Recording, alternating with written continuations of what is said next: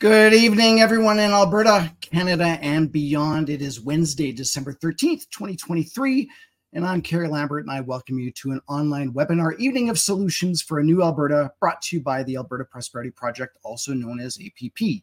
APP's purpose is to educate, inspire, and unite all Albertans, businesses, and organizations to protect their prosperity, individual freedoms, rights, and sovereignty by empowering the Alberta government to restructure Alberta's relationship with Canada.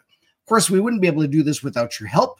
If you can, please share this webinar. We're on Facebook, Twitter, LinkedIn, and Rumble, as well as after the live. We're also on other video and audio sites like Apple, Spotify, Vimeo, etc. These webinars do take time and effort, and we're starting with sponsorships on our webinars. If you'd like to sponsor an upcoming webinar, you can get in contact with us at contact at albertaprosperityproject.com.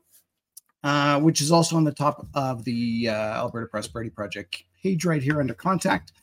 And with that, tonight's sponsor is our very own Whistle Stop Cafe. So we're using the little ticker at the bottom to advertise them and their logo, as well as showing a short video for them. So with that, I'm going to say thank you very much for sponsoring with us, Alberta Prosperity Project.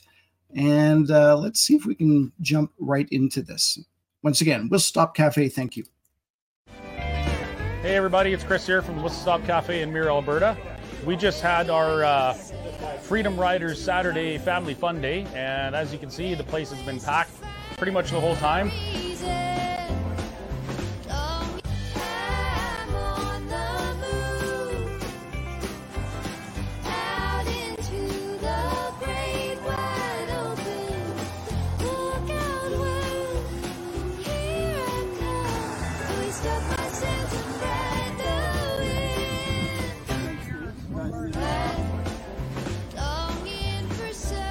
So anyway, yeah, that's the Whistle Stop on a kind of a semi-crazy event weekend, and we're planning to do lots more of these.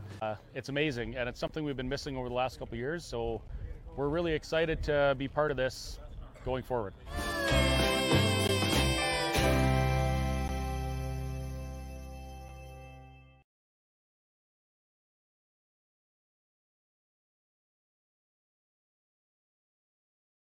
And there we go. So that's what a sponsorship video looks like. And of course, we've got the little ticker going at the bottom.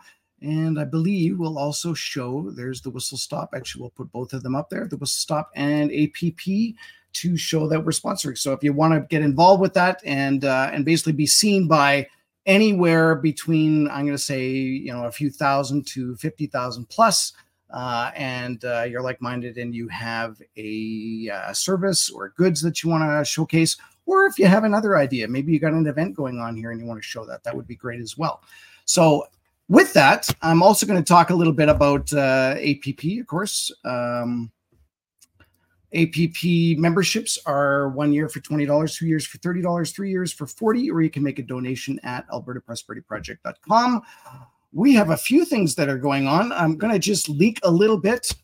We actually have a Tucker Carlson event coming up here. And actually, I'm going to just quickly show that because we have our buddies over at the Western Standard who are also doing this with us. Tucker Carlson in Edmonton, the evening of Wednesday, January 24th. And APP has, I believe, 100 tickets. If you are a member, you get a discounted price. I believe that price is going to be $175. Might be 150, I'm not sure, but that email will be going out to members very, very, very soon. Chris will probably end up talking a little bit more about that. And of course, we also have other events coming up, and you can go under the Alberta Prosperity Project page here, go under events, and we'll find out what's going on. We've also got a pension, Alberta pension plan discussion going out in January and February. And so there's going to be a lot of stuff coming up in the next few months. So I hope that people will go to that site to take a look at that. Now, with enough of that rambling from myself, what I'm going to say is that tonight's episode is called The Road to Socialism is Paved with Good Intentions, also known as What is Socialism Really? With Matthew Mitchell, who's a senior fellow in the Center for Economic Freedom at the Fraser Institute. We'll be discussing in particular what was the experience for people in Poland and Estonia who were forced to live under socialism, and how did their lives materially improve as soon as they were able to transition to a market economy. And of course, we'll also have APP's interim CEO, Chris Scott, who will be joining us as well. This is a live webinar, so we encourage you to ask questions and make comments throughout this presentation. Just put 3 question marks before your question so it's flagged and we can quickly view the questions. And with that, I will now bring on Chris and Matt. Good evening, gentlemen. Good evening, Carrie and Matt. Hi, how are you guys? We're doing amazing. How about yourself? Great, thank you. Good, good. So, Matt, you are a fellow at the Fraser Institute. Why don't you maybe just give a little bit of a spiel on what that is, what your background is, and then especially why we're going to be talking about socialism today. Absolutely. So the Fraser Institute is a leading national think tank in Canada, but also an international think tank. One of our sort of signature products is the Economic Freedom of the World report. So this was a brainchild of the founder of the Institute, Mike Walker, back in the 1980s. I think they were at a meeting of the Mont Pelerin Society out shortly after 1984, and they were discussing Orwell's 1984. And he was talking with Milton Friedman and Milton's wife, and he had this kind of crazy idea. He said, what if we tried to measure freedom? And I think Milton probably at first really rejected the idea. And then as I understand it, Mike Walker convinced Rose Friedman that this was a worthy pursuit. And so they held these series of conferences, had some several hundred economists, including Nobel laureates, come together, and they developed this really successful measure of economic freedom. And so that's the project that I head up. I'm a PhD economist trained at George Mason University. Now we commission this report by several eminent scholars, Jim Gortney, Bob Lawson, Ryan Murphy, and every year we rank 160 jurisdictions around the world based on how much freedom they permit their citizens. And it's been a really, extraordinarily successful project insofar as there have now been thousands of peer-reviewed academic studies that cite this and use it to help explain, incredible differences in the human condition across time and across space based on the degree of freedom people have. Yeah. Well, that would be interesting. Can you tell us where Canada sits? So, Canada has always been in the top 10 or 15. Any one year in the index, I think, is probably less informative than, sort of where it's going. It's a relatively free, economically free country, and I think that does explain the relative prosperity of Canada. I'm from the United States, and I get frustrated with our lack of freedom here, and I'm sure you get frustrated with the lack of freedom in Canada as well. But it is nice to remind ourselves every so often that, actually, it's not so bad. So right now, Canada actually is right at number 10. The United States is right at number 5. So, we're basically kind of where we've been for a while. Yeah. And who's number 1? Number 1 right now is Singapore. For as long as they've been doing the report, number 1 was this little jurisdiction known as Hong Kong. But in the last year, it's fallen precipitously as mainland China has sort of clamped down on Hong Kong's. They weren't intending to clamp down on their economic freedom as much as their political freedom and civil rights, but it sort of bleeds over into that stuff as well. So this is a metric of economic freedom. It is, and there's another project that we do called the Human Freedom Index, which then it takes economic freedom, and then we also add various indicators for personal freedom. So the civil, the ability to the freedom of press, the freedom of association, those types of things, and then combine them for a Human Freedom Index as well. That's awesome. I can't help myself. Do you recall who's number 2? Let's see. So this year Hong Kong went to number 2 because Singapore took its place. Okay. And who does number 2 work for? I had to do it. I'm sorry. You knew that. I don't know why I answered your question. No, that's fantastic, because that's, where else can people go to get that kind of information to compare how we're doing policy and government wise, if not for that, right? That's a pretty neat. Pretty neat thing. And so this is the FraserInstitute.org website, and of course there's a bunch of different reports on that. I believe the one that we're going to be talking about today is a different website, and it is this one, The Realities of Socialism, right? Yeah, so this is a project we launched this year, and part of this is inspired just by the half-life of historical memory. Some of us are old enough to remember being around TV sets and watching the Berlin Wall fall, but that's now been over 30 years, and Wow. so there's now a majority of Canadians, a majority of Americans are just not old enough to have any kind of a working memory of what That's true. actual socialism was like. And That's at the same time, about half of Canadians and half of Americans, especially as you go into younger generations, think that socialism would be a better system than what we have today. And the evidence, just the historical record, could not dispute that any more clearly. Yeah. And just again, for our viewers, we have viewers that are in Alberta, that are in Canada, that are in the US. However, our stretch goes all over the world, believe it or not. So I think we need to kind of just at least talk about what is the difference between socialism, what's the difference between capitalism, and again, communism, because socialism and communism here in Canada, depending on if you go on X or Twitter and you see who's actually banging on the keyboard, they use those terms interchangeably. And I think that kind of gets us into a bit of hot water, because people just think that, if you're a socialist, you're just, we're going down a bad road. And I think the reason why we called it, socialism is a road paved with good intentions is because in its fundamental form, it is, right. And I beg people to basically say, no, it's not going to work at all. But if you actually look at it, all we're trying to do is put the power back to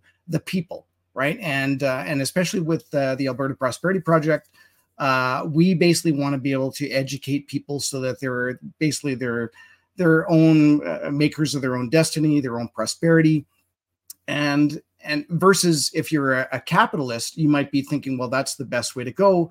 But the issue is, well, there's always going to be a boss, and that boss is always going to be the one that's making the money. So maybe we should have a quick discussion about those so that we're all in the same level playing field for terms. Yeah, absolutely. So, I mean, the original sort of classic definition of socialism comes, from the socialists themselves. Marx and Engels probably most prominently. They had a beautiful way with the human language, or the English language, actually. They spoke, they could write beautifully, but at times they could be quite succinct. So, in the Communist Manifesto, they put it very simply. They said the theory of communism can be summed up in a single sentence: abolition of private property. And so the basic idea, the classic definition of socialism is that private property is abolished. All property is owned in collective as a group, by the state, and the state owns and operates all business. So the means of production is in the hands of the state. Now, Marx, socialism had been around for hundreds of years by the time Marx got on the scene. His contribution was to describe what he called, and his followers called, scientific socialism. And they were trying to kind of differentiate this from the previous socialists, whom they called utopian socialists. It wasn't all that scientific in our modern sense. In many ways, actually, the utopians were more scientific in that they actually tested it. The utopian socialists actually tried these little communes to see if they could, and tweaked it, and were willing to experiment. Marx, his version of socialism, the reason he said it was scientific is because he claimed to have understood really the progression of history. He claimed to understand exactly all the stages of human society, and he claimed to understand what was going to come in the future. Mhm. So, for example, he believed that after feudalism comes capitalism. Yeah. And after capitalism comes socialism. And you Mm. have to have capitalism before socialism, according to Marx, because capitalism builds up all this prosperity. And Marx waxed poetic about how productive capitalism could be. Yeah. He has this quote about how in scarce 100 years the bourgeoisie has created more wealth than has ever existed ever before. So he says you got to have capitalism, and then you have to have socialism, where it's a revolt of Yeah. the oppressed workers against the capitalists because they believe that they are being exploited. And then communism is actually this future stage in which it's sort of a utopian dream in which the state actually withers away. Mhm. And you're just left. You don't have to have all this power of coercion. You don't have to have a KGB anymore or any of that stuff. You just have people working in harmony and for the good of the community. So Yeah. the communists themselves actually use the term socialism and communism interchangeably. But if you're kind of following closely what they're saying, communism is really something that is to be realized in the future. They were living in a socialist state. That's what they talked about at the time. Okay. Yeah. A utopian future where personal accountability and freedom of thought is unnecessary because Ingsoc does all of it for you.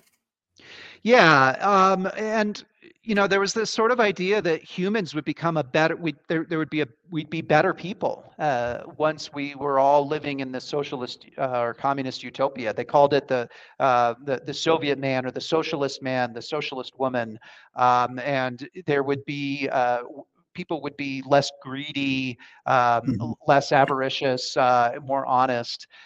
So they paint a picture of a beautiful life.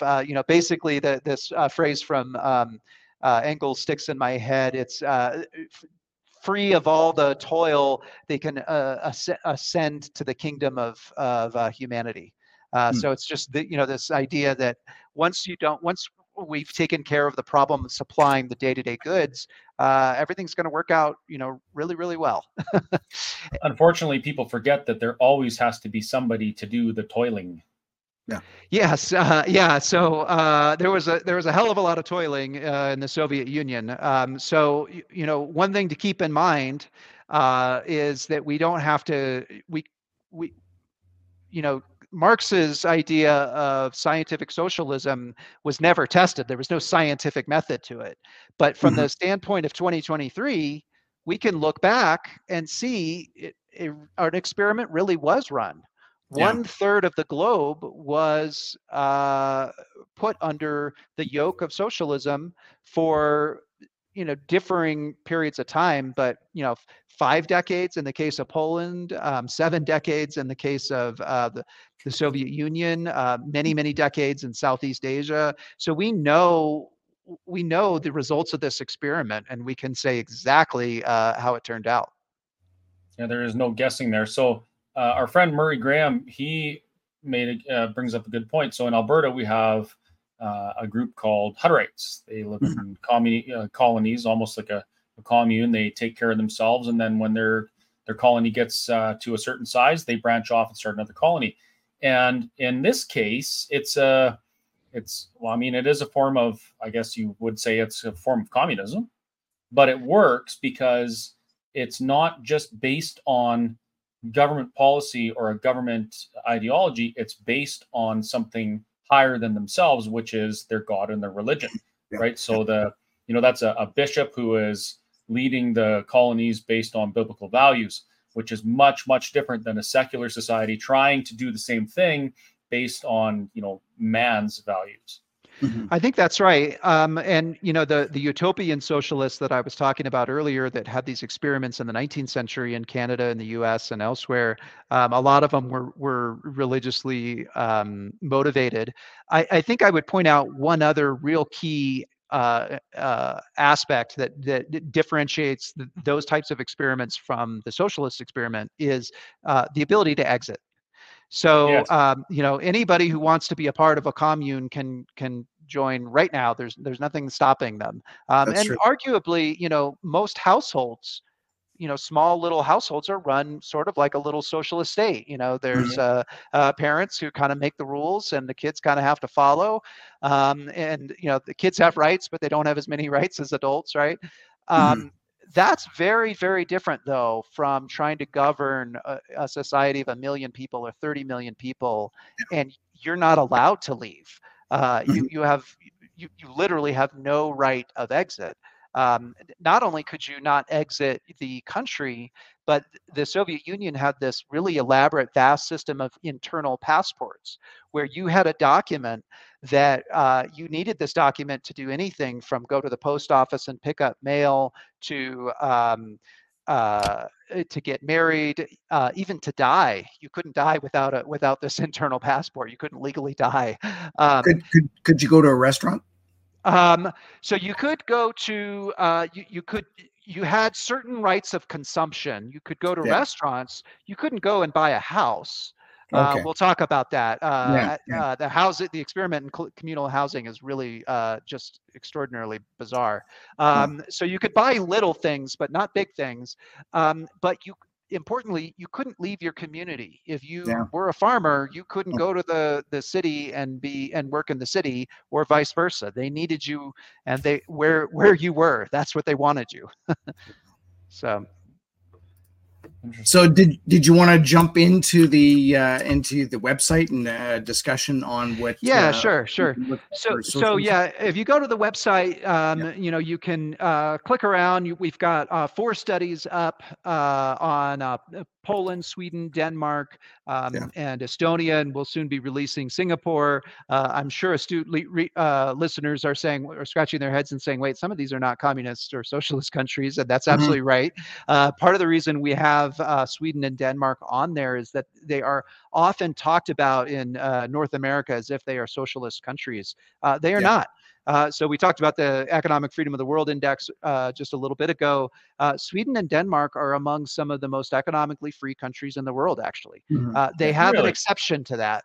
They have very large government states or government sectors, so they tax a lot and they spend a lot, and though they do it a little bit differently than we do in North America. Mhm. But other dimensions of economic freedom, interestingly enough, they beat Canada and the United States. So it's easier to start a business. There are fewer regulations, Okay. better protection of persons and their property. They have a better record on free trade. And a better record on inflation than the United States and Canada. So they are really actually quite economically free places. The exception is they have large welfare states. So the state isn't trying to own and control businesses, but it does have a pretty big safety net. Now, one thing that's interesting about the safety net, though, is it's not really funded the way we in the United States or in Canada fund our safety nets. Their safety net is their primary taxes are income and sales taxes, and they're relatively high rates, but the top rate kicks in at a really low level. Mhm. So it's basically something that just about everybody pays for. So it's a quite different system. Yeah. Um, than we have. So anyway, but Poland and Estonia are the books that I've recently been authoring. We've got a pre-release of Estonia up on the website now. Tomorrow, the full book will be available. And if you scroll down, you can see we've got a lot of shareable infographics. We've got podcasts. We've got videos, and we've got more videos coming. We also have a poll in which we asked people in the United States, Canada, Great Britain, and Australia what they their perceptions of socialism, what they believe socialism to be, whether they favor socialism, sort of to contextualize it. So anyway, I invite your listeners to please check it out. Let us know what you think about it, and share it with your friends and family, and anybody who is too young to remember the fall of the Berlin Wall. Now, again, so the fall of the Berlin Wall was communism versus socialism, wasn't it? So I mean, the Berlin Wall. So this is, at this point, we're talking 1989. This was one of the East Germany was one of the many puppet states of the Soviet Empire. And so, at this point, it's social. Communism was this dream that we might eventually have communism, but this was really, the reality was socialism versus capitalism. And along East and West Germany after the war had lived, side by side for a little while. And the socialists, their dream really was to outproduce the capitalists. So this is really important. A lot of people on the left today are sort of they are self-described anti-materialists. Their goal is to live in a society where we don't care about what we produce or what we have. Except for the their original. iPhone. Yeah, exactly. The original socialists, though, they're not like that. While they did kind of believe that that capitalism maybe led to commodification of relationships and things like that, or maybe too much materialism, they weren't exactly anti-materialist. Marx himself, believed that socialism would just outproduce capitalism. And so, you probably know the famous example of Khrushchev taking his shoe off and beating it on the desk at the United Nations. And he said, "We will bury you." That actually was not a militaristic threat. That was an empirical claim that socialism was going to outproduce capitalism. He believed that they had that by organizing things through the state, having the government control the means of production, getting rid of all this, they thought it was wasteful to have multiple firms competing and for the business of a consumer, that they thought that was redundant. He thought by having everybody work with one plan, one set of regulations, they could outproduce the capitalists. But early on in Germany, that was clearly not the case, and the East Germans kept going to the West, and so the communist leaders there built a wall overnight, and it lasted I think some 30 years. Amazingly, now the Berlin Wall has been down for longer than it was ever up. But I think people seem to have forgotten the major lessons of it. Yeah. Did we want to talk about what you've researched on Poland and Estonia? Yeah, let's talk about it. Yeah. Okay, so let's maybe begin with Poland, I think. Okay. So, the important part here is what happened in Moscow in August 23rd, 1939. So what happened on that date is the German leader, von Ribbentrop, he was the head, he was basically the German foreign minister, was welcomed in Moscow by the Soviets. When he landed, there were 6 giant swastikas flying in the Soviet capital. Interestingly enough, they had been recently taken from a communist movie studio where they had just weeks before been used as props in an anti-German, anti-Nazi propaganda. Now they were the Soviets were using them to welcome von Ribbentrop. He's rushed to the Kremlin where he meets actually with Stalin himself, and they sign the infamous Nazi-Soviet pact. And so what the pact did is it did 2 things. One was publicly it committed the Germans and the Soviets to non-aggression. But the really important thing is what it did secretly. So it had secret protocols that divided up Europe. and it said the Germans get West Poland, the Soviets get East Poland, the Soviets get the Baltic states, Estonia, Lithuania, and Latvia. They get all of the other states that we now know as being a part of the Soviet sphere. So this part was secret. Nobody was supposed to know about it. Afterwards, Stalin toasts to Hitler's health. They sign the pact, and very soon afterwards, they begin operating the plan. And so within the month, so this was August of 1939. By September 1939, the Germans invade Poland from the west. The Soviets invade Poland from the east. They meet up. They have a joint Soviet and German parade in Brest-Litovsk, and they celebrate. Mm-hmm. And so people then, of course, may be thinking or may remember, well, wait, wasn't the Soviet Union eventually on the side of the Allies? And that's true, they were, because within 2 years, the Germans then turned on their erstwhile allies, and in 1941, the Germans invade the Soviet Union, and they actually take over all of Poland, all of Estonia, and then the Soviets have to sweep through and kick them out. So the people in Poland and the people in the Baltic states are often likened to sort of being between two tigers. They're just constantly being invaded, and this is historically true actually for a long time. In Estonia, they'd been for thousands of years invaded by the Danes and the Swedes and the Germans and the Poles and everybody. But during World War II, they would just go through this, massive sweep from one side to the other, the Germans sweeping through, and then later the Soviets sweeping through. When everything settles, the Soviets are in control of both the Baltic states and Poland. And so for the next 5 decades, they imposed their rule.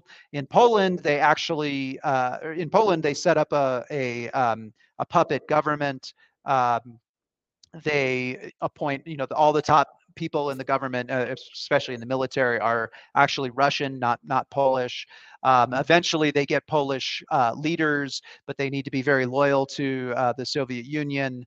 And in Estonia, they're actually completely annexed into the Soviet Union. So Estonia is taken into the Soviet Union as a vassal state. Essentially, they're made like a province of the Soviet Union, or like a state of the Soviet Union. So they're in control for 5 decades, in both cases, and so the experiment starts to play out. And so now we can kind of test, and we can see, okay, well, what is the claim that Marx made and that Khrushchev made, that socialism was going to outproduce the capitalists? We can see it's just not true. So, in the case of Estonia, we've got this nice comparison because right after they invade Poland, they moved on Estonia, put 160,000 troops at the border to Estonia's 16,000 troops, and they basically forced them to come into their country. They also then move on Finland. And in the famous Winter War, the Finns put on skis and pick up guns, and they chase the Soviets out, actually. The Soviets end up suing for peace. They basically decide it's not worth their fight. They do get to take, I think, something like 9% of Finland's land, including a lot of the industrialized property, and the Finns have to write checks to the Soviet Union for several years. Also ridiculous. And the Finnish president actually says, when he signs this agreement with the Soviets, he says, may the hand that signs this treaty wither and die. He was just so ashamed of himself for signing this treaty, but it ended up giving them freedom. Even though they had to give away 9% of their country and write checks to the Soviets, they gained their freedom. Now, interestingly enough, this president, what do you suppose happened to his hand? Within months, it was paralyzed. Come on. Like ridiculous, but it's actually true. So one of those crazy facts of history. So anyway, the Finns and the Estonians, they're right across the Gulf of Finland from one another. They share this culture, this geography, this history, the Finno-Ugric language. And so there's a lot of ways that we can see the comparison. Now, before the Soviets took over, the Estonians were wealthier than the Finns. They earned about 84% more. We then fast forward to the end of the socialist regime, and by the early 1990s, the Estonians are earning 20% of what the Finns are earning. So, in terms of material prosperity, the Finns were just far, far ahead. Now, okay, it's not all about dollars and cents. We want to know what are other, that's not the only thing that matters in life. Yeah. Well, it turns out the Finns were living 10 years longer than the Estonians. It turns out the Estonian death rate, infant mortality rate, was 3 times as high as the Finnish infant mortality rate.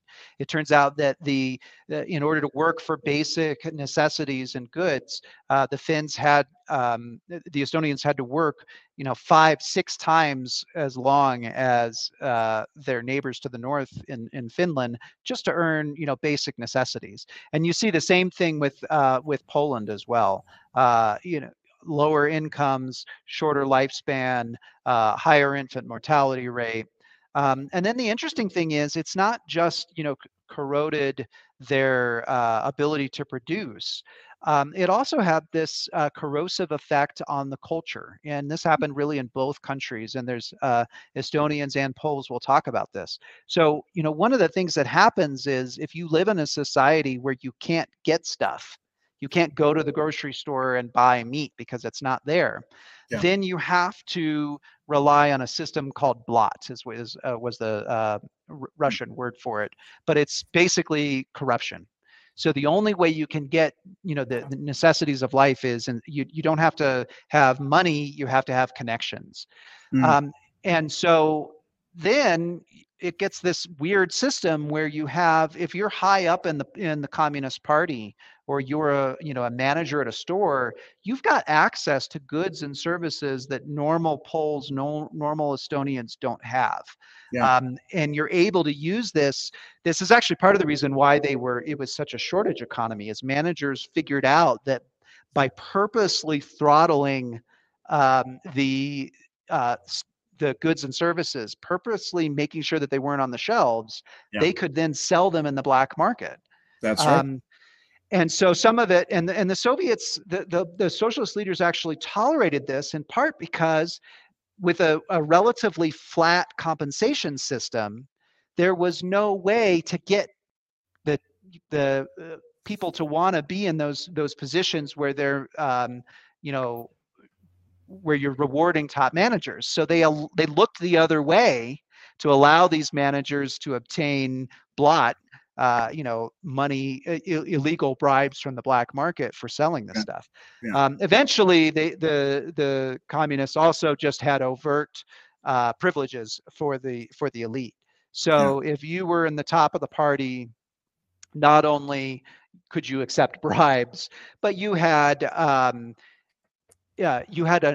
your own stores that you could go and shop and buy Western goods that were actually there, unlike the rest of the population.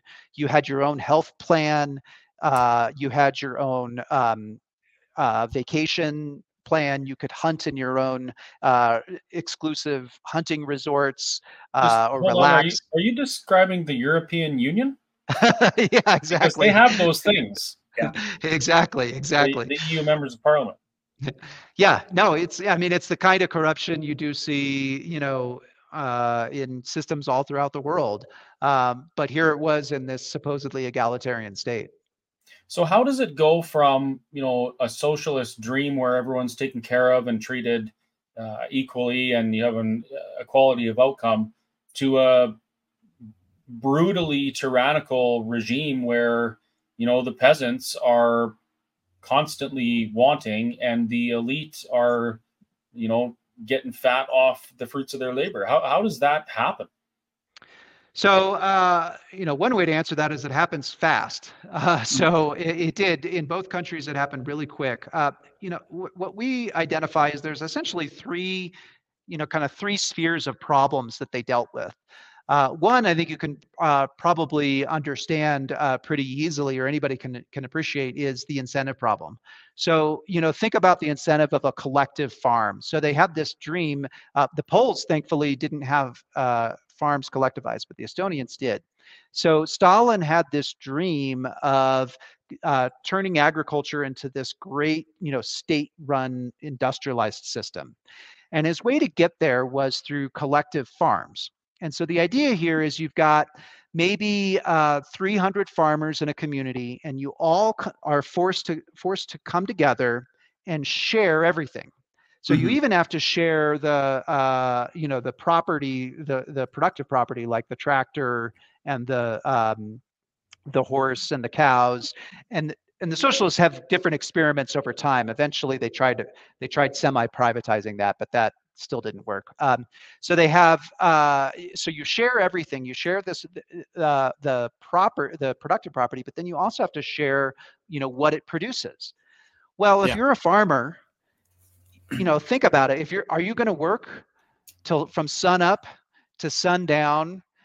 Are you going to maintain the tractor, maintain make sure that the cattle are well fed and are in good shape, and work extra hard to increase the productivity just so you can share it with 299 other farmers?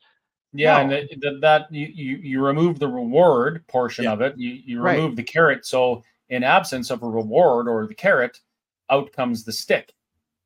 Exactly. That's exactly right. So that comes to the next problem, is the control problem. And by the way, the world's worst famines occurred in the 20th century, and they occurred in communist countries. So 7 million people died in the Ukrainian famine, and it was entirely man-made. And it's when you start to read about a famine, you can hear the word famine, and that sounds pretty awful. It's absolutely horrific. Humans eating humans, killing members of their families, eating dirt.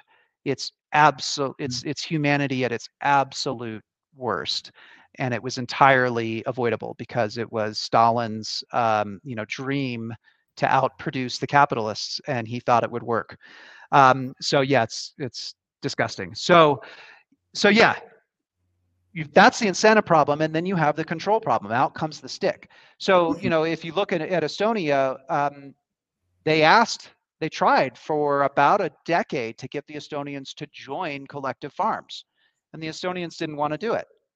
And they kind of tried everything that they could think of. They cajoled them. They tried to, use slogans. They vilified anybody who was remotely successful. They made up a class. They called them kulaks.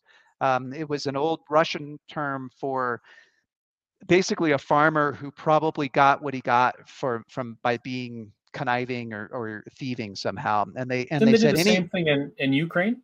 Yes, they had did. A class absolutely. made up for. Yeah, exactly.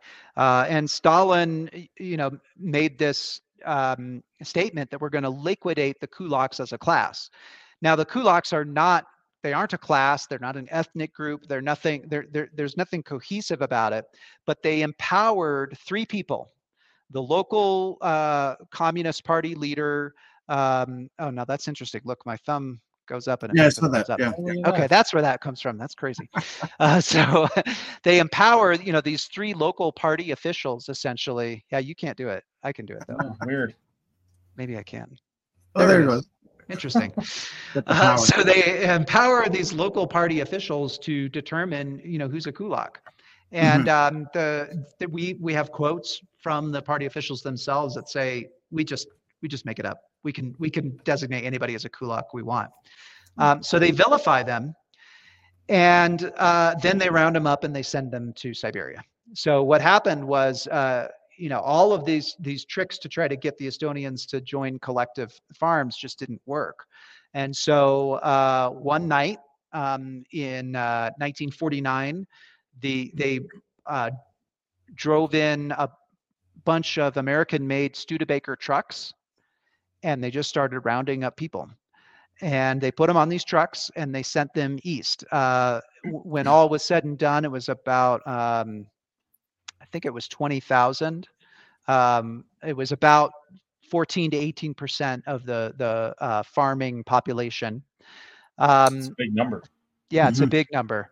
They separate the men from the women and children. The women and children were sent to Siberia, where they're basically just kind of on their own in exile. And so they don't, this was a very cheap system where you don't have to have prison guards or anything. You just send them to this wasteland and they have to try to figure out how they're going to survive. Wow. And so they survived by digging holes in the ground and eating grass. And many of them did not survive. About 50% of the women were dead within a few years. And then they sent the men to prison labor camps. So about 16 to 18% of all labor in the Soviet Union was slave labor. That was, again, part of why they thought they were going to be so productive is, well, we're just going to force people to be productive. And they some of them are these silly projects, the White Sea Canal, which predated the invasion of Estonia. But this was this sort of dream project of this building the super long canal. About, I think 25,000 people died in building it. And by the time it was done, it was useless. It was only 3 meters deep. They were digging, with their hands and with shovels. Absolutely ridiculous. So you've got the incentive problem and the control problem. And then finally, there's a problem with knowledge, which is the price system harnesses information and helps people plans coordinate in a very subtle way that we don't always appreciate. And so without, actual consumers being able to, produce or being able to make choices about what they want to buy, the state didn't really know what people wanted. So it had no trouble making, fancy space exploration, missiles and military equipment. But there's women who lived through the time will say they couldn't find in any female sanitary products anywhere. That was just not a priority for the leaders. And that's kind of like sort of the best example I can give if you're trying to understand what is the knowledge problem. It's just the problem that if you aren't making something that you sell to a willing customer that chooses to buy it or chooses not to buy it, you have no idea how to make anything that anybody wants. And so you're left with a bunch of stuff that nobody wants. Can I just divert this just a little bit from Europe and move over to South America? Like, we recently saw a collapse of a first world country of Venezuela. And it seems like, there was a lot of the same kind of policy decisions made down there, which resulted in people burning money in the streets and eating zoo animals.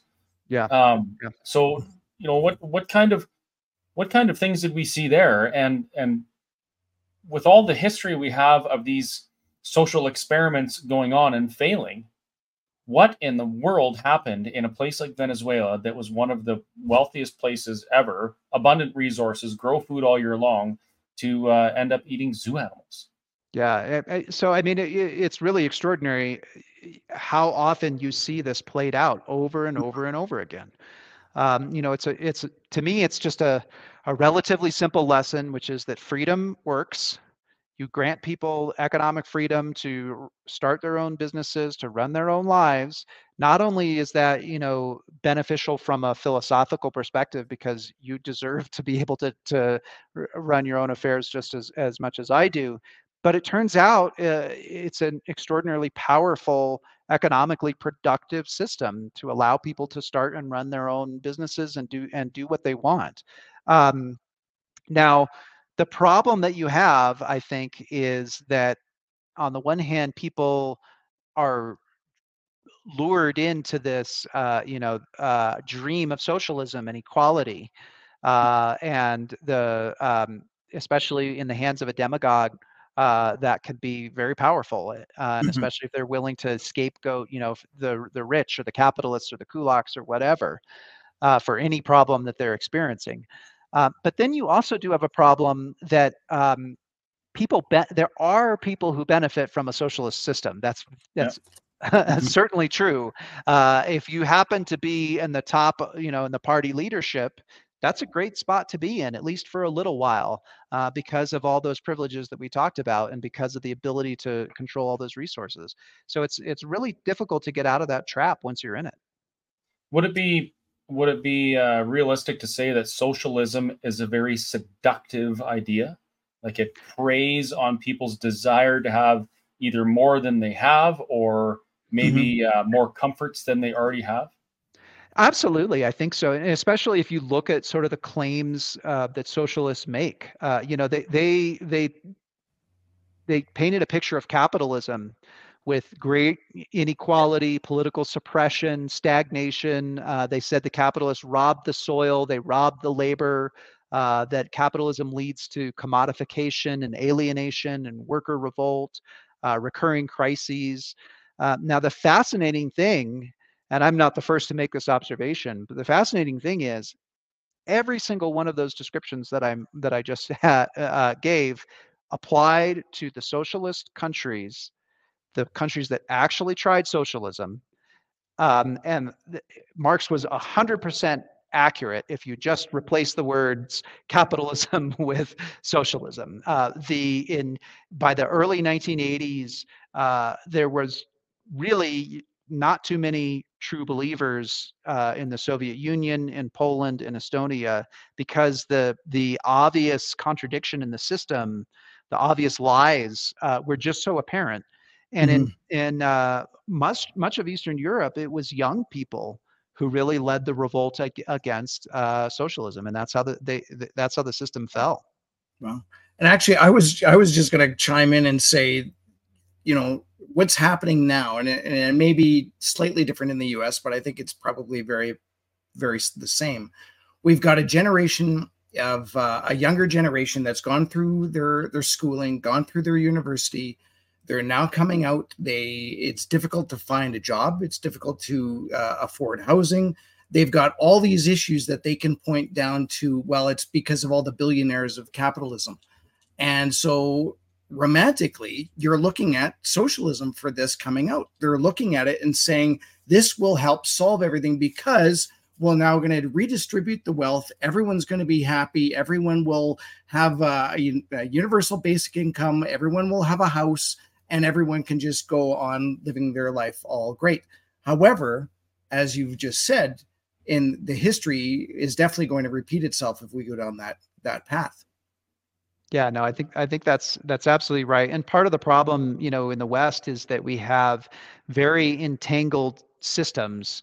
Mm-hmm. We don't have free enterprise in Canada or the United States. We have, mixed economies where you have quite free sectors. Retail trade is quite free. People are, by the way, pretty happy with retail trade, I'd say. Mm-hmm. Grocery stores are relatively free. But then you have other sectors of the economy where the state is highly involved: energy, healthcare. Yeah, that's right. I would point out that these are the parts of the system that people are least happy with, by the way. Mm-hmm. Yeah. Interesting.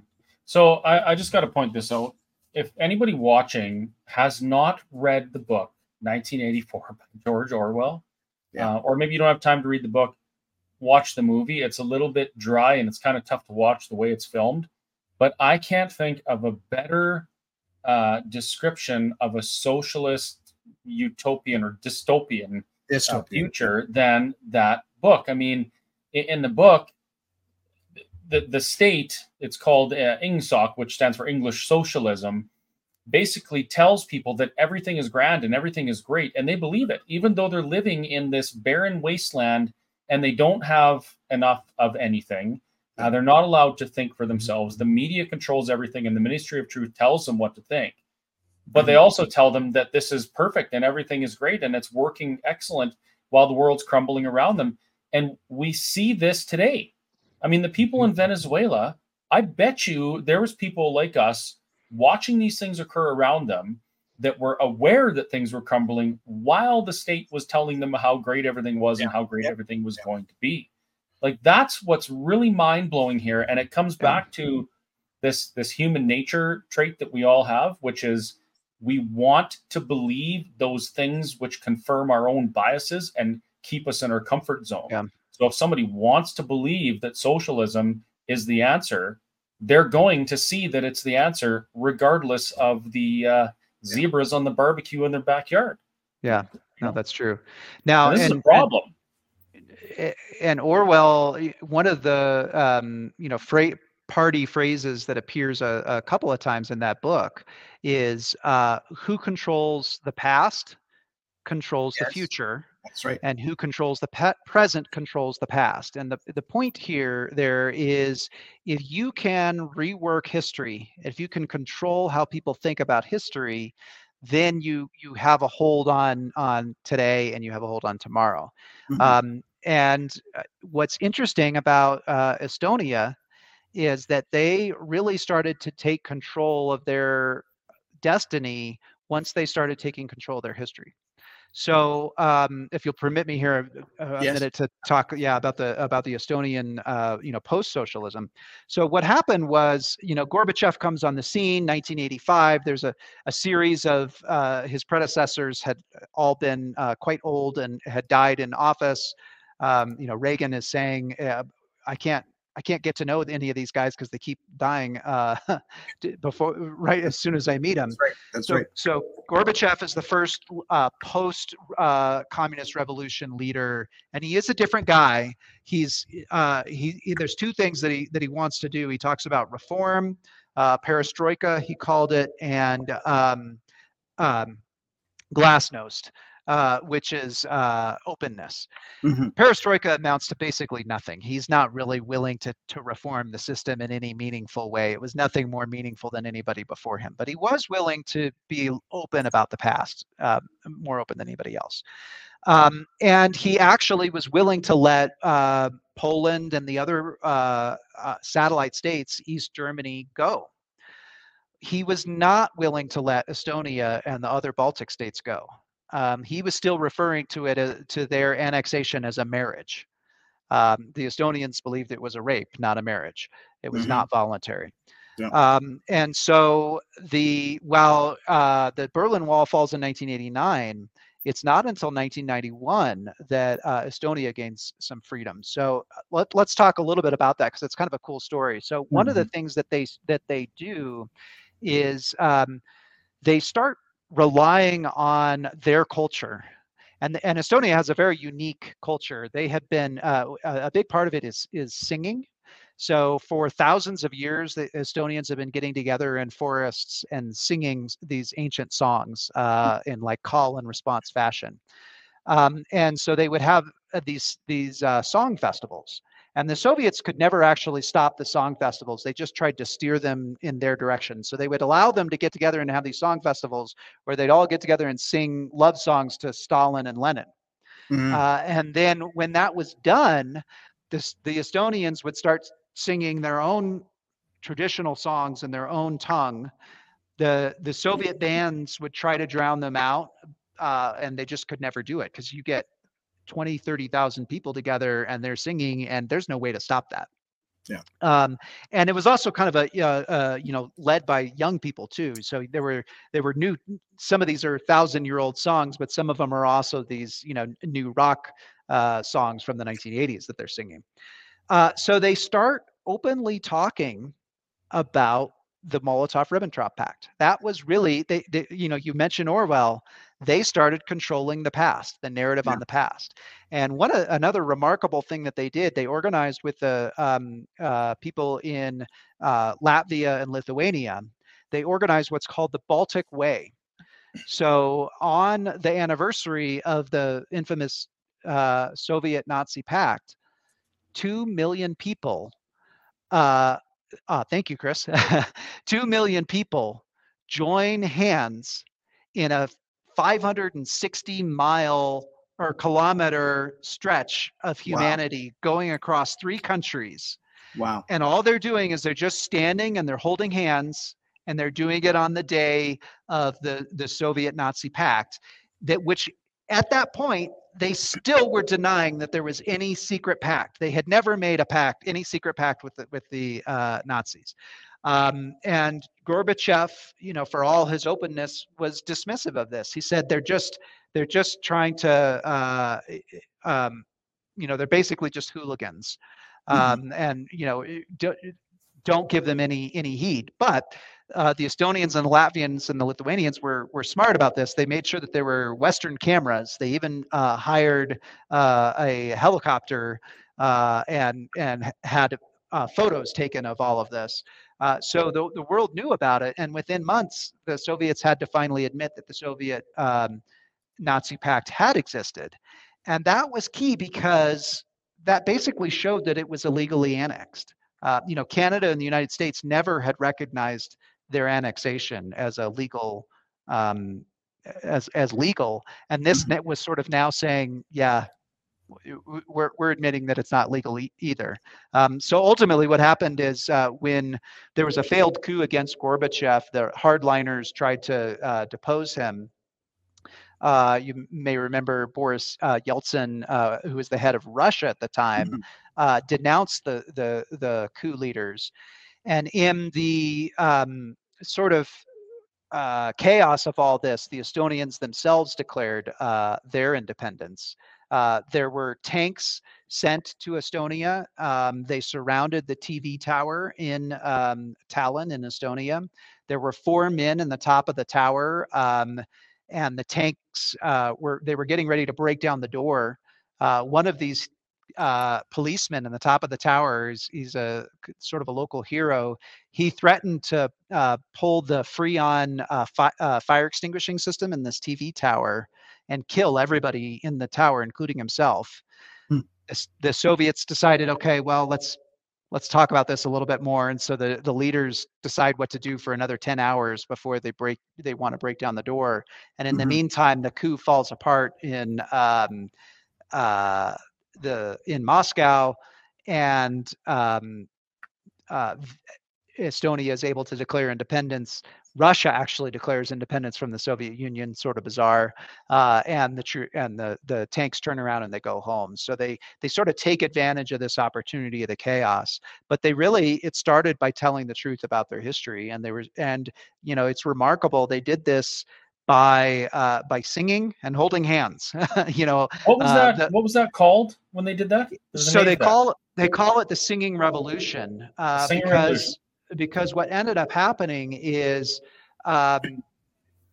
you had at one point 300,000 Estonians spontaneously show up at the singing grounds, the historical singing grounds, and they start singing not love songs to Stalin and Lenin, but love songs to their country of Estonia, and also some hate songs to Lenin and Stalin. They talk about the ruble crushing them, and it's like stones to. There's pretty graphic language. They actually say it's like scabies to your groin and stones to your heart. It's pretty remarkable. But they did it singing. So so 300,000 people is 1/3 of the country. Wow. So 1/3 of the country shows up and they start singing, and the most feared empire in the world essentially gives up Estonia, and it's felled by song and holding hands. Nobody could have guessed that, but it's really remarkable. Yeah. I got to point something out. I think Carrie is probably feeling the same thing that I am right now. Yeah. It wasn't until maybe 3 or 4 years ago that I was even aware of the Singing Revolution. But I remember looking at pictures of this. I'm like, what the heck is this? And I did some reading, and I thought, holy crap. Well, lo and behold, just a couple short years later, Carrie and I are in a honking revolution with trucks bumper to bumper for hundreds of kilometers across this country. Almost interlocking bumpers. Wouldn't that have been a show? Yeah. And of course, the situation is different for sure. The number of people and the percentage of population is different for sure.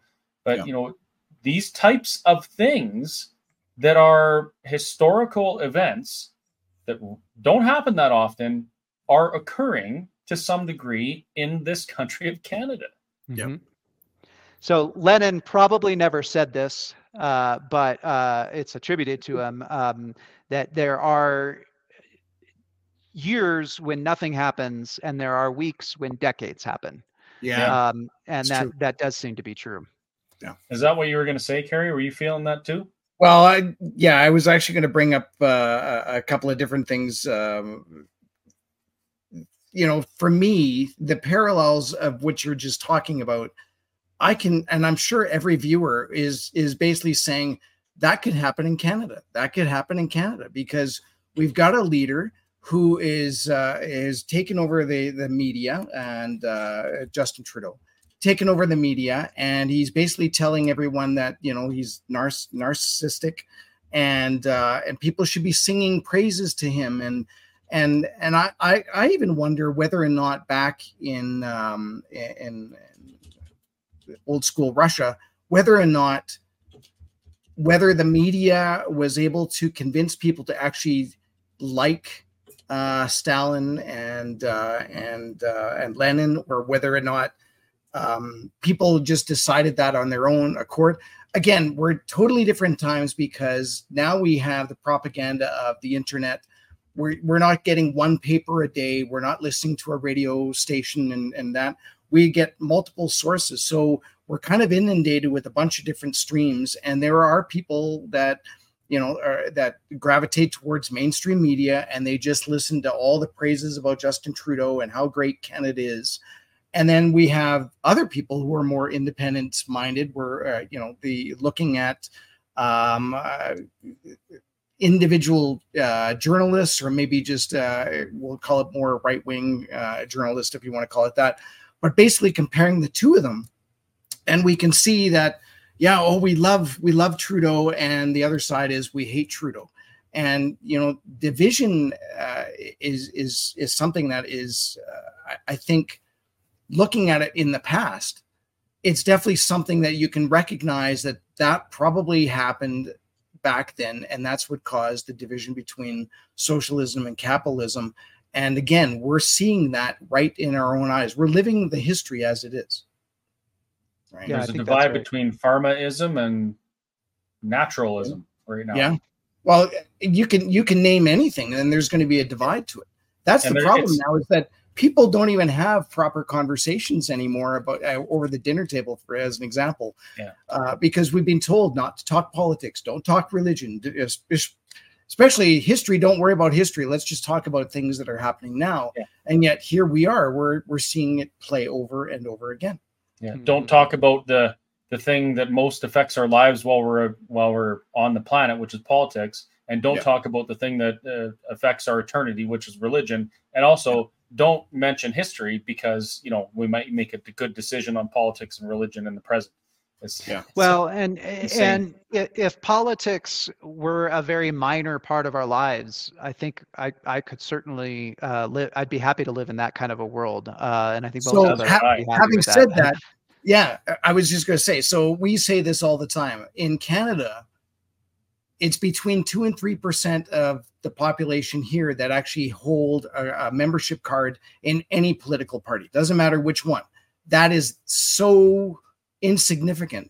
But in the States, and you can probably attest to it, it's like probably a third. Actually, I should know what it is, but it's ridiculously high. I thought it was 60% in the States, and it's like 3% or 2% in Canada. Yeah. Yeah, and there, there's this political science literature here showing that increasingly people are not sorted by other factors. There's a good aspect here. They're not sorted by race as much as they used to be, but they are increasingly sorted by party affiliation. So, the disturbingly high numbers of people don't want their children to date members of the other party. Right. It's like, what's wrong with people? Wow. Yeah. We can't just live all together, hold hands, and kumbaya. We just can't seem to be doing that anymore. Yeah. You know what? I got to point this out. You know what the difference? I think the biggest difference between Canada and the United States for our political engagement is the United States has been through civil wars. They've had revolutions. That's true. They've experienced these things where People just cannot find common ground on anything, and then they fight about it. Canada has not. We've just had a cushy existence for the last 150 some odd years, and we've never experienced that before. So nobody cares. Everyone's apathetic. Yeah. Well, and one of the things I think that we've lost in the U.S. is our really the original raison d'etre of the U.S. was this is a place where religious differences we're going to set them aside. That was kind of, for all our faults, and the U.S. has plenty of faults, that was a unique contribution, was the idea that, look, if the Catholics want to go to Maryland and start a colony there, have at it. The Quakers want to do what they want to do in Pennsylvania, that's awesome.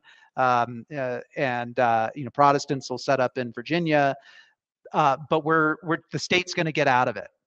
And that sort of live and let live kind of ethos, I do think, seeped into the political culture and was a big identifying factor. It's the idea that I'm not going to, you have your beliefs, I have my beliefs, and I'm not going to try to change it. But I do worry that we're kind of losing that, unfortunately. So on that note, the title of this webinar is called "The Road to Socialism is Paved with Good Intentions." So a lot of the things that would cause Canada to be described as a socialist country are socialized education, socialized healthcare, socialized infrastructure, those types of things. So if we are to continue to do those things that are necessary in a free and democratic society so that we can peacefully coexist and not leave anybody behind, how do we find a balance between proper socialist, initiatives to support society without crossing the line into government overreach and tyranny that leads to all sorts of other devastating things that we've seen across history? Oh, that's a great question. So, I mean, I don't think any one country does it right, but I think it is interesting to pick out, certain aspects of what countries do. So I already mentioned one aspect of the Scandinavian model that we should be interested in is the idea of widely shared burdens. The idea that you can build a welfare state just by taxing the rich, it's mathematically not possible. And it's also not a very politically stable system. But the way that the Scandinavian countries have done it is by, having high marginal tax rates that kick in at relatively low levels. And so if you're one of those people that says, I want a bigger social safety net, then I think you need to be willing to also open your own wallet and recognize that in the world, in the places that have these large safety nets, average people are paying them with high VAT taxes and high personal income taxes. I think another good model is Estonia post socialism. So Estonia, right out of the gate, they had this again. He who controls the past controls the future. Their first elected prime minister was a historian, and Mart Laar was his name. And it was funny. He had not read a lot of economics, but as a kid who was a dissident in the Soviet Union, he had heard that there was this terrible economist named Milton Friedman from the West, and so since the communists told him he was terrible, he thought, I'm going to go read that guy. And so he read Milton Friedman, and he implemented a number of his ideas as prime minister. And one of them was a flat personal income tax. So Estonia instituted the world's first flat income tax. And interestingly enough, a lot of the former Soviet states adopted it. And they have a very innovative income tax too. It's a business tax that is only paid when the business actually distributes profits. It's not taxed before that. So, and there's no double taxation of income. It's very simple. Both of these are relatively low rates. They're 20%. So they're about half of the OECD average, and they bring in a lot of revenue. So both Poland and Estonia were able to actually build much better social safety nets that actually took care of their citizens after socialism fell. Their safety nets were terrible under the socialist state, Wow. but they actually have decent safety nets now that they have, advanced capitalist societies. Interesting. Share the That is- benefit, share the burden. Yeah. But so yeah, just as a little bit of an aside, so the question about a flat income tax and I can see, especially if you can only get taxed when you're actually making a profit. I don't know if you're aware, but all movies and TV shows that are actually made are done by separate companies that are owned by separate groups. So say Castle Rock owns something, but an actual movie is usually the name of the title or maybe some play on words. And that's the holding company for that. And the idea is that that company will never make any money. So if you go to an actor or a producer and say you'll get 10% of the profits on this show, sign off, that sounds great. But through creative accounting, that movie will never make any money. So putting that into a corporate sort of a structure, I can see how the problem would be is we'd have all these shell companies not making any money, so that money actually wouldn't flow into the government. So there are obviously some issues with certain things, right? So Terry, that is exactly why. Sorry to interrupt you, Matt. That's exactly why I've always been a strong advocate for no income tax, no corporate tax. However, a consumption tax. I like the idea of if you're buying bread, you would not pay any tax. If you're buying a Lamborghini and you can afford a Lamborghini, well, you're going to pay a ton of tax because you're buying something that's completely ridiculous. But if you can do it, then do it and you pay the tax, right? In that way, no one's hiding from tax. No one's paying too much tax. The people that can't afford to pay tax aren't paying any tax because they're not buying luxurious items. But nobody seems to want to do it. I don't know why. Yeah. Matt, do you have a state tax that you pay?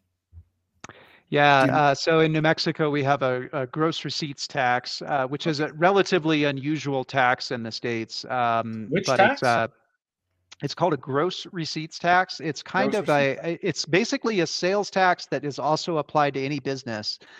But then we also have state income taxes, and we then, of course, have property taxes, which mostly fund local government. Yeah. So the similar. Government loves their taxes. Yeah. And once you get a tax, you never get rid of it. We in Canada have a goods and services tax and we're a harmonized tax depending on where you are. But essentially, it's like a flat 5%.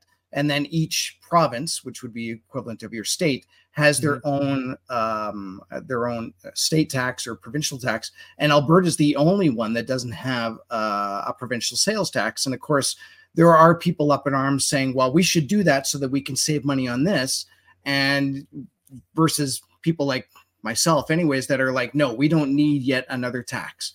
And then you get the issues where we actually have a city town right on the edge of Saskatchewan, next province over, and Alberta, Lloydminster. And half of the town, I guess, in theory, should be paying tax, and the other half doesn't. I'm not even sure what they actually do up there. I don't think I don't know for sure, Gary, but I don't think that they pay the PST on the Saskatchewan side of Lloydminster because it's such an inequitable business model, right? So all the business would, I think, but don't quote everybody would move over to Alberta. There would be nothing on that side. Right. Yeah. But essentially, that's kind of what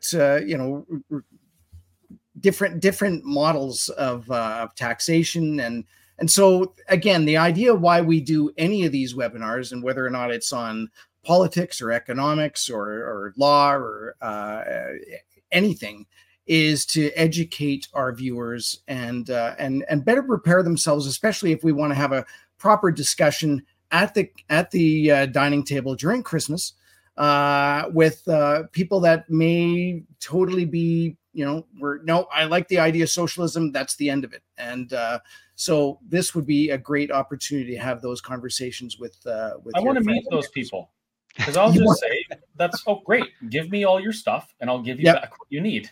I agree. Is there anything else that you want to maybe touch on, Matt? We're at about an hour and 20 minutes. We'll probably go at least another 10 more minutes here just to see. Yeah, I think the main thing I just would want to say is kind of back to that, what Estonia in particular, but Poland too, what they were Yeah. able to accomplish after. Yeah. So, Estonia not only instituted the world's first flat tax, it privatized like mad, and did it in a very efficient and quick and not corrupt way, which is Yeah. unique. So, when you're in a socialist state, it's really difficult if the state owns all the means of production to hand over those means to the private sector and do it in a way that insiders don't get a fast track or any extra benefits, but they managed to do it actually pretty well.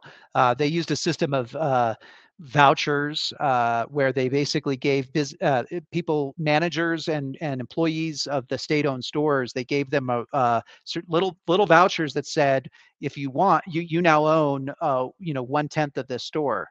And you can sell, other people can Okay. buy it, or you can sell it, and it worked relatively well. One of the main things that they did is if you could prove that you had owned the store before, Yeah. then you could reclaim. So there's a story of one old woman. She and her husband had owned a sort of a block on a street, and she went into her backyard and dug up a tin can of the deed that she had kept hidden for decades, because after the Soviets took it over and stole her property, and she reclaimed her property, and the state recognized it. Estonia recognized it. So they deregulated. They made it very easy to start businesses.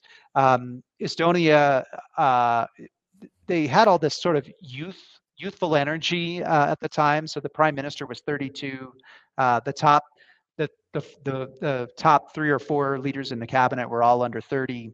And they kind of capitalized on that and built a reputation as a very entrepreneurial society. So they instituted the world's first e-government, the first government in the world where you could vote, you could get a passport, you could start a business, close a business. All of that could be done online. And they sort of reinforced it with government restrictions on the government. So the government, there's a law that says that the government cannot ask the same person the same question twice in their lifetime. So Okay. it's basically just, oh wow, look at that. What the heck? Twice, like, That is amazing. That was really That was like because I did this. That was weird. Yay. So they have all these mechanisms that reinforce it.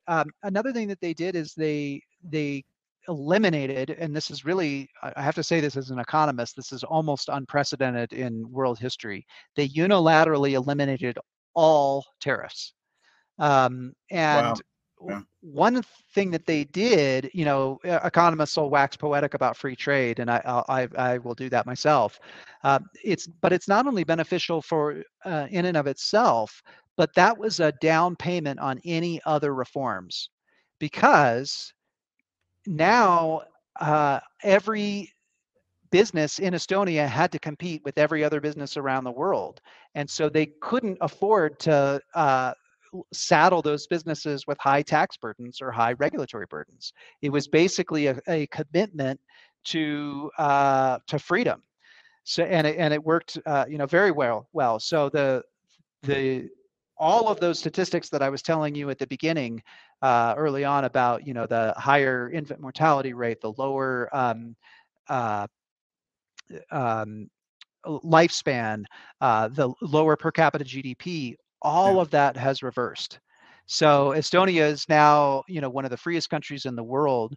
They have the highest per capita GDP of any former Soviet state. I think Latvia is basically right tied with them, and they are very free as well. They had some of the fastest growth rates of any country in the world. They have more startups per capita than any country in Europe, more unicorn startups, so that's a startup valued over $1 billion, than any other country in the world on a per capita basis. They now live longer. They have a lower infant mortality rate than in Finland, and also than in the OECD. They have higher satisfaction levels with their government, with their social safety nets, with their economy than anybody else in Europe. It's a very prosperous society, and I think it's just a proof that freedom really works. Should I look for land in Estonia? Yeah. You should look for land that you could buy in 1992 when it was nice and cheap. Yeah, that's right too. Yeah, that's very true. Chris, do you want to have any last words? I was looking for a couple of the questions. I mean, lots of comments. Great, things like, thank you, gentlemen. Once again, we learn history, or once we learn history, we do realize what's being and present day at an accelerated rate. Of course, that is. Comments even like this, if the Ukrainian citizens had the right to keep and bear arms, none of this would have happened. Well, I mean, that may be true. That's very true. And especially, up here in Canada, it's legal to own a gun as long as you got your PAL. What does PAL actually mean there? Possession and acquisition license. Yeah. So, but you can't really use it, as ridiculous as that sounds, other than going out to the shooting range or maybe even on your own private property. But you can't use it self-defense, et cetera, et cetera. So there are some differences between Canada and the U.S. for sure. Well, Canada and you guys have bigger bears than we have, at least. Oh, that's Mexico, true too. And we have big polar bears. Canada, our system, our method of democracy is very, very critically attached to people being involved and being engaged and using their voices. I mean, the place where we go to talk to the government is called Parliament, which means to speak, right? Yeah. We don't have there's no mechanisms afforded to us in our Constitution to protect ourselves from government, tyrannical or otherwise.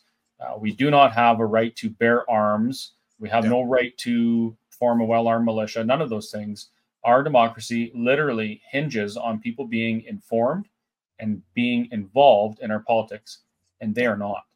Yeah. And it's caused us some problems in this country, and I think we have some lessons to learn.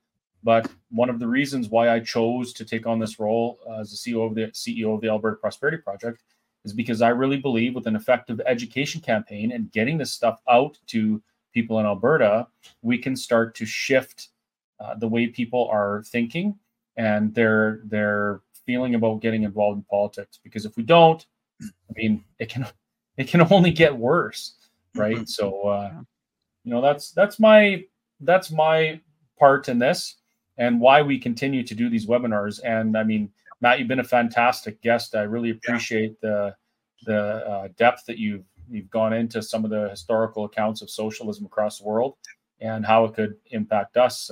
And it looks like from the comments, people are really appreciative as well. So thank you very much. Well, and I'm definitely going to be looking at the realities of socialism.org and reading that. And again, it's the whole point is that you learn from your own history. And especially if we can have the parallels of what was going on then to what is going on now. And again, our viewers are going to say, hey, that's kind of happening right now.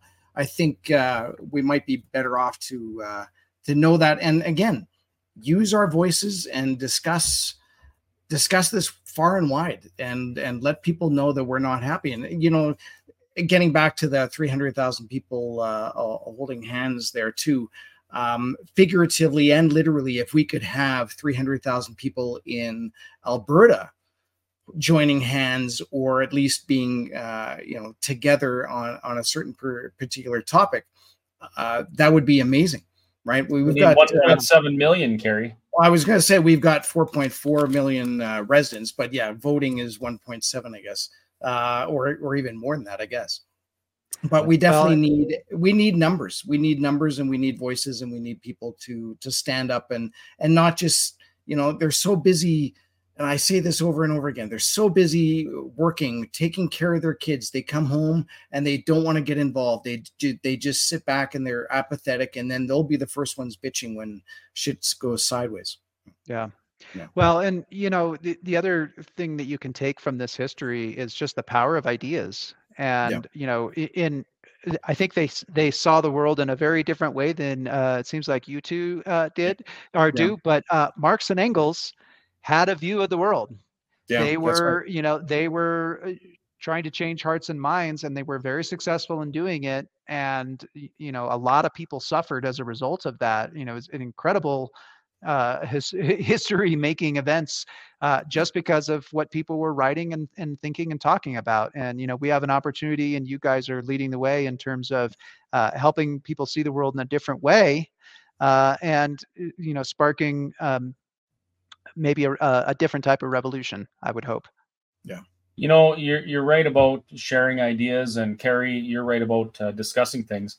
And really, what better place to do those things than at our APP webinar sponsor for this week, which is the Whistle Stop Cafe in Mirror, Alberta.